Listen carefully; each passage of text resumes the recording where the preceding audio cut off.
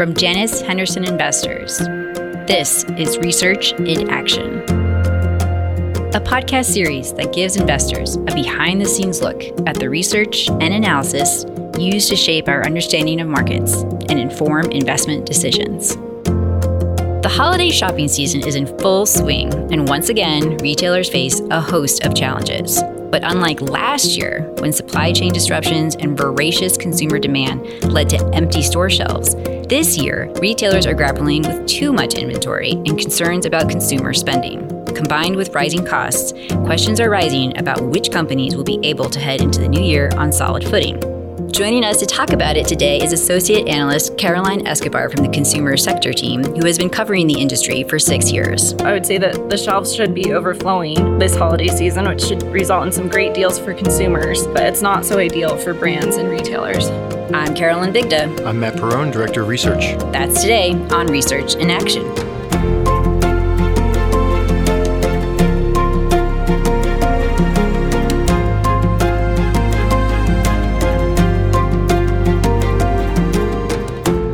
Caroline, welcome to the podcast. Thank you for having me. I'm excited to be here. Caroline, let's maybe start the conversation by taking a step back and answering this first question, which is, how has the retail landscape evolved over the past year? Well, to put it simply, we've gone from an environment of tight supply to one of oversupply.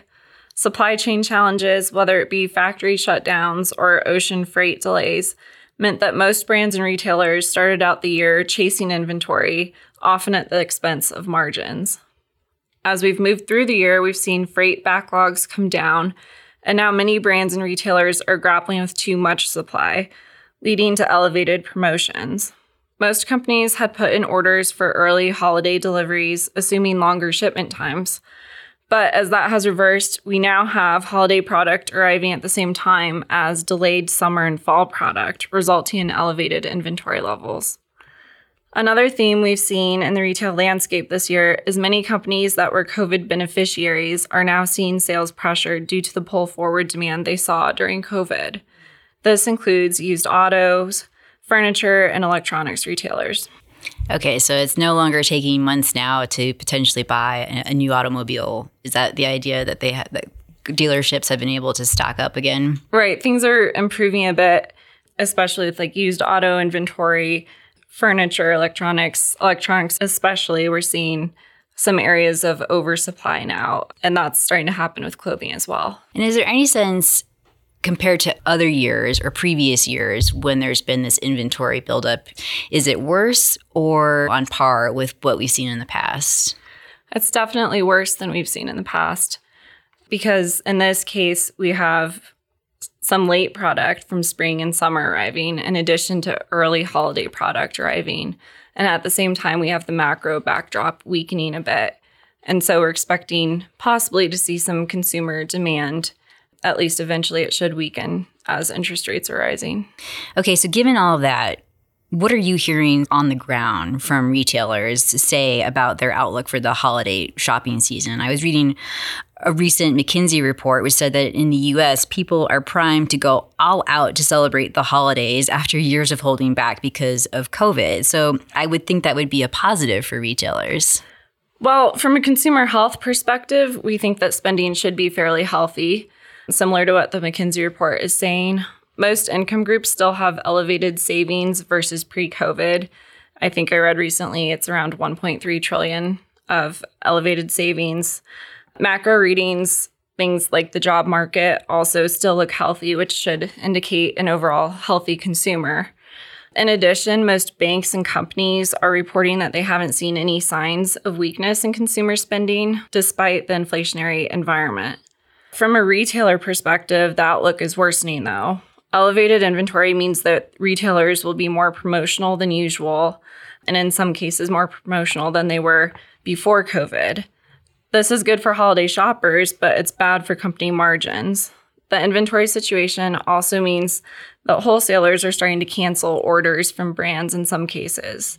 So to sum it up, I would say that the shelves should be overflowing this holiday season, which should result in some great deals for consumers, but it's not so ideal for brands and retailers. So Caroline, just on the back of that, How do you think about valuations in the sector? We went through this wild ride during the whole COVID episode of companies getting re-rated higher in a lot of cases. Has that all reverted back? And how do you think about the valuation backdrop right now for your sector? We've seen valuations for a lot of COVID beneficiary companies come back to pre-COVID levels. It depends on your time horizon if this really makes sense. In the near term, it does make sense because a lot of these companies were over-earning during the pandemic. With the pullback in demand that we've seen post-COVID, many are now dealing with operating deleverage, and that has pressured earnings. So near-term earnings revisions driven by the pandemic pull-forward demand has driven a lot of the weakness. From a long-term lens, I think there are cases where the market has discounted near-term volatility too much. Many of these names are trading near multi-year lows. Earnings revisions are a near-term phenomenon, and many of these businesses, like furniture retailers, for example, should return to long-term growth trajectories once consumer demand does normalize. In some cases, I even think that pandemic beneficiaries could see enhanced long-term growth, given the large number of new consumers that they acquired during the pandemic that should drive a stronger repeat purchase cycle in the future. The tricky part is timing. While many do look attractive on valuation on a 5 to 10 year time horizon, some could trade flat for a while until demand, cost, and macro headwinds normalize. Having conviction in these factors improving is key to investing in these names. Yeah, that's a great point that the timing is so tricky coming into what will probably still be a downward earnings revision cycle. But as you mentioned, it's offset by markets anticipating that because valuations are lower. So it makes it tricky when do we see the bottom and all that. But I think your perspective on them overcorrecting in terms of valuation is really interesting. And hopefully at some point when we get to see some stability next year, there'll be a real opportunity here.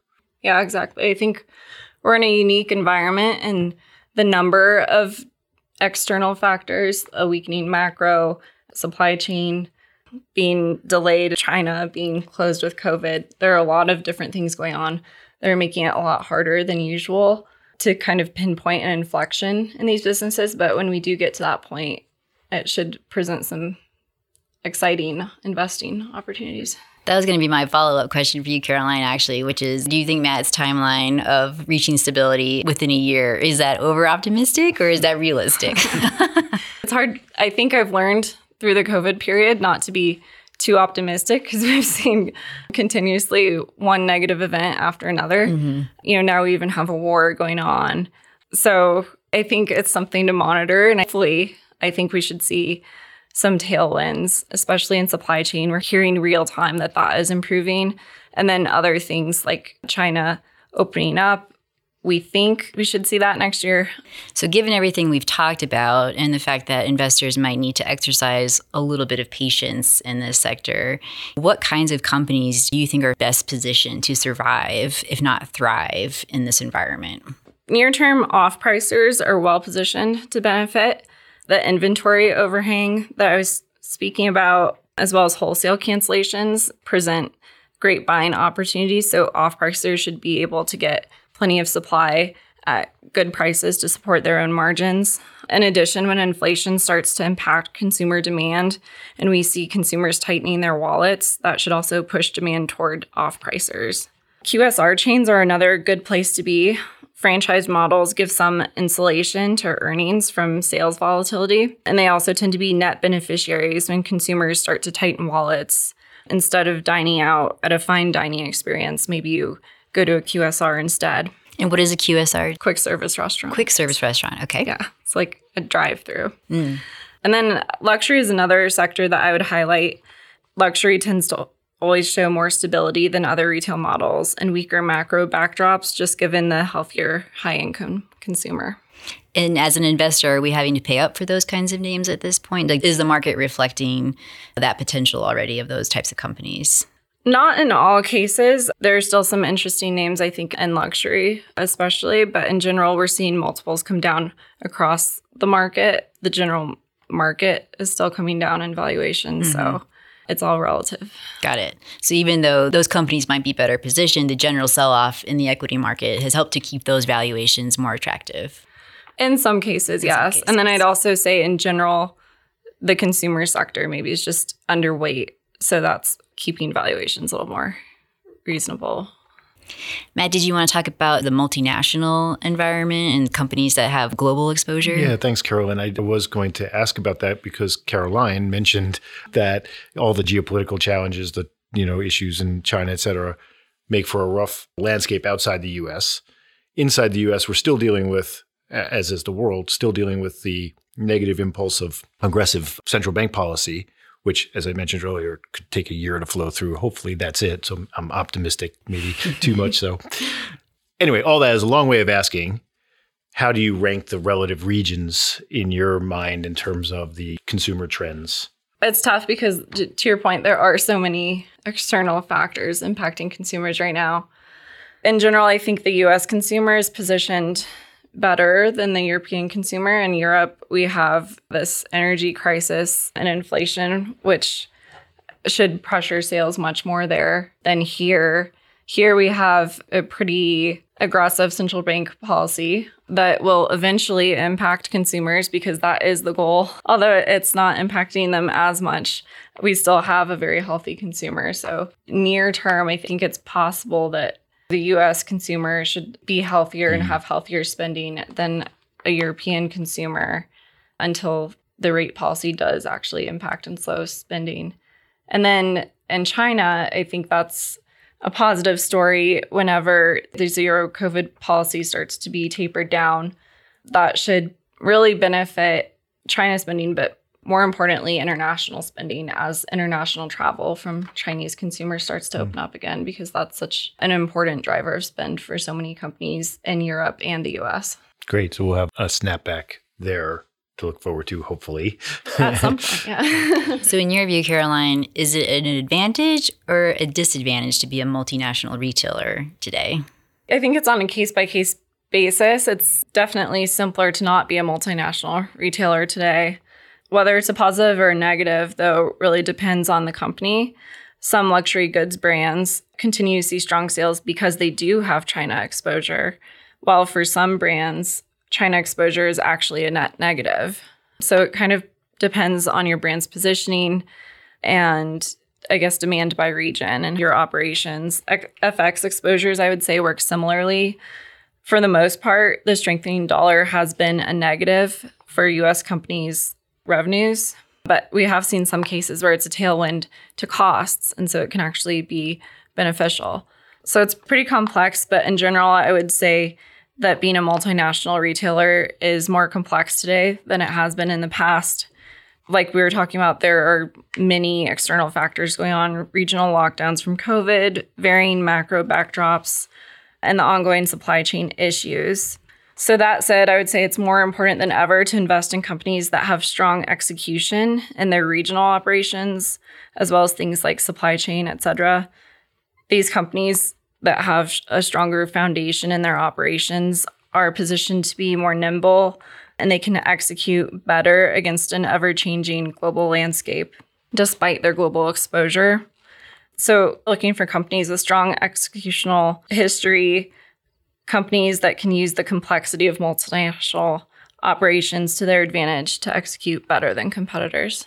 So it sounds like this is an area where, as an investor, you might need to be a little selective right now in order to navigate it. You have the regional lens, as we just talked about, and then, of course, you have the subsectors. Maybe we should switch and talk a little bit about the subsectors that you like and don't like for the foreseeable future.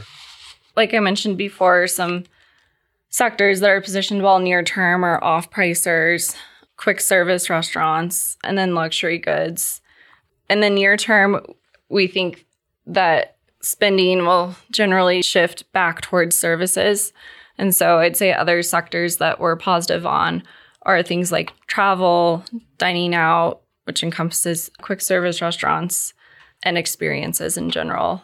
So, Caroline, one of the things that your team does, the consumer team, is really get into the line by line, almost the SKUs of some of your companies. I know you were working on a watch company, for example, and you're tracking every model and its uptake and its competitor. And so can you talk a little bit about how a modeling technique that you guys use, how deep that goes in terms of tracking the fundamentals of a company? Well, in general, we have a thesis on a company and we have a few drivers that we believe will really differentiate the company and differentiate our investment point of view. And so, like you mentioned, I do work on a watch company. And in that case, they also operate in different industries, like marine electronics is another industry that they operate in. And right now I'm actually putting together a survey to survey different marine electronics retailers to get an idea of how sales are trending real time and hopefully give us an edge on that business and a sense of whether that business is going to face pandemic pull forward, similar to what the watch business is facing.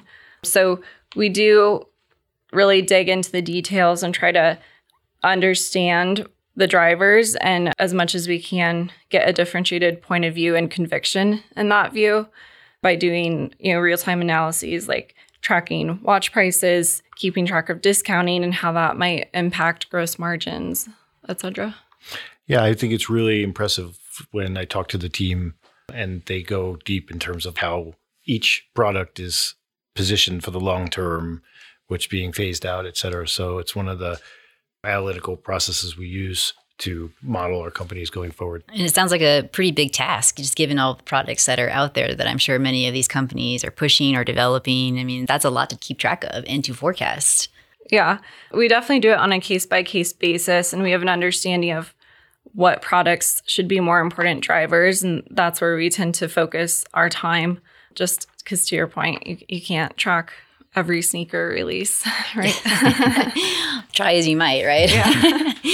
Just speaking of drivers, what are some of the broader growth drivers that you see for the retail sector? Is it the adoption of digital-first shopping tools? Is it certain trends in products, I guess, that you're seeing? What are some of the longer-term trends, I guess, that you're keeping your eye on? I think one thing our team is really focused on is brands over retailers. We believe that brands are better positioned for long-term growth opportunities than retailers. Brands themselves have direct relationships with consumers. This allows them to use that data to create more efficient business models. They can real-time adjust the product they're making and their inventory levels to have better full price sell-through and to also please customers more. So overall, you end up with leaner inventory and better full price sell-through, which both should support margin expansion over the long term.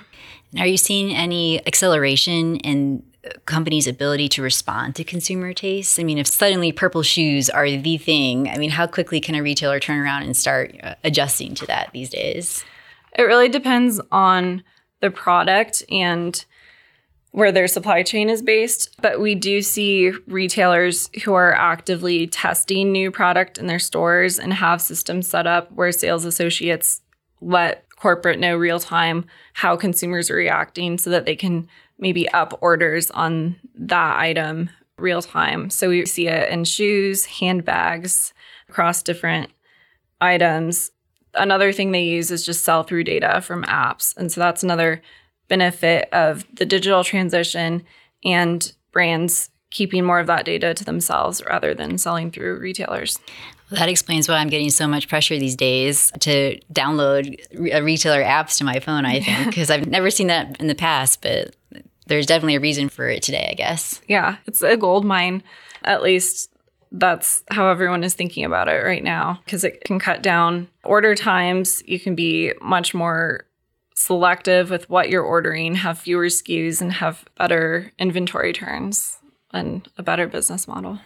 And speaking of products, do you have any predictions on what will be the hottest selling item this holiday season?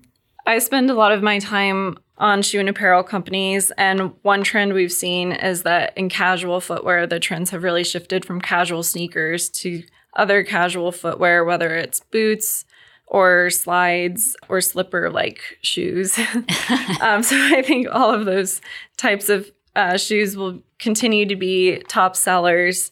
Even with the shift back to going into the office, people are continuing to wear comfortable shoes, and that seems like an ongoing trend.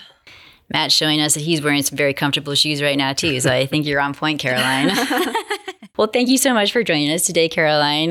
Here's hoping that the holiday season is good for households, companies, and investors alike. Next month, we'll turn our attention to what's ahead for 2023. Portfolio manager Paul O'Connor, who heads our London-based multi-asset team, and Adam Hetz, global head of portfolio construction and strategy, will join us in what promises to be an in-depth conversation about what they think the biggest market drivers will be next year and how investors should be positioning their portfolios. We hope you'll join us. Until then, I'm Carolyn Bigda. I'm Matt Perron. You've been listening to Research in Action.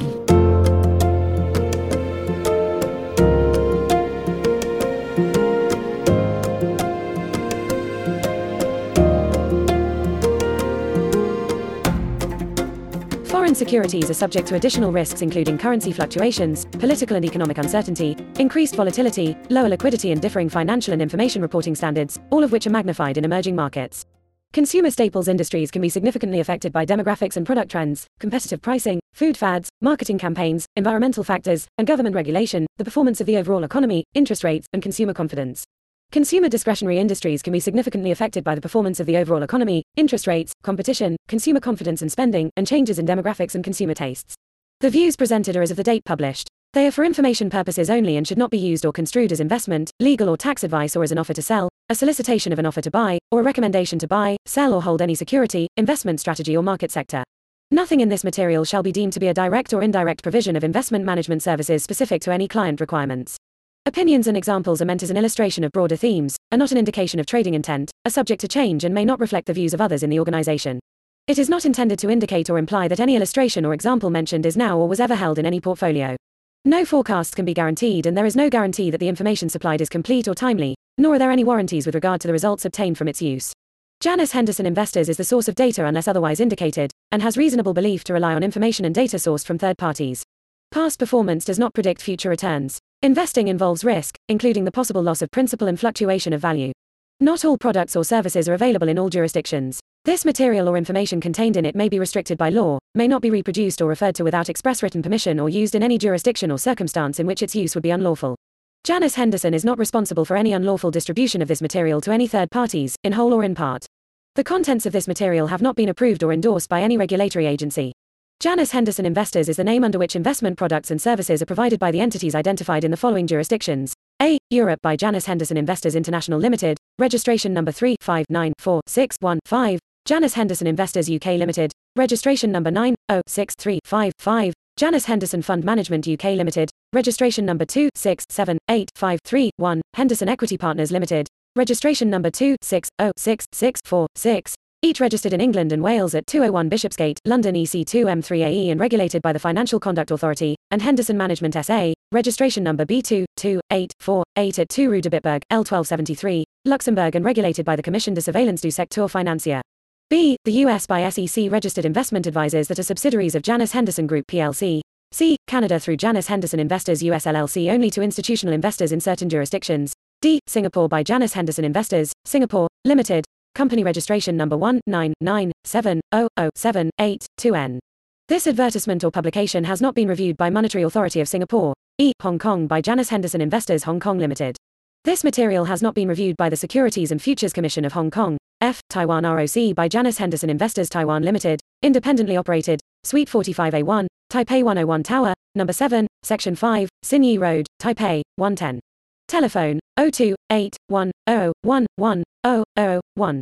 Approved SICE license number 023, issued in 2018 by Financial Supervisory Commission. G. South Korea by Janus Henderson Investors, Singapore, limited only to qualified professional investors, as defined in the Financial Investment Services and Capital Market Act and its sub-regulations.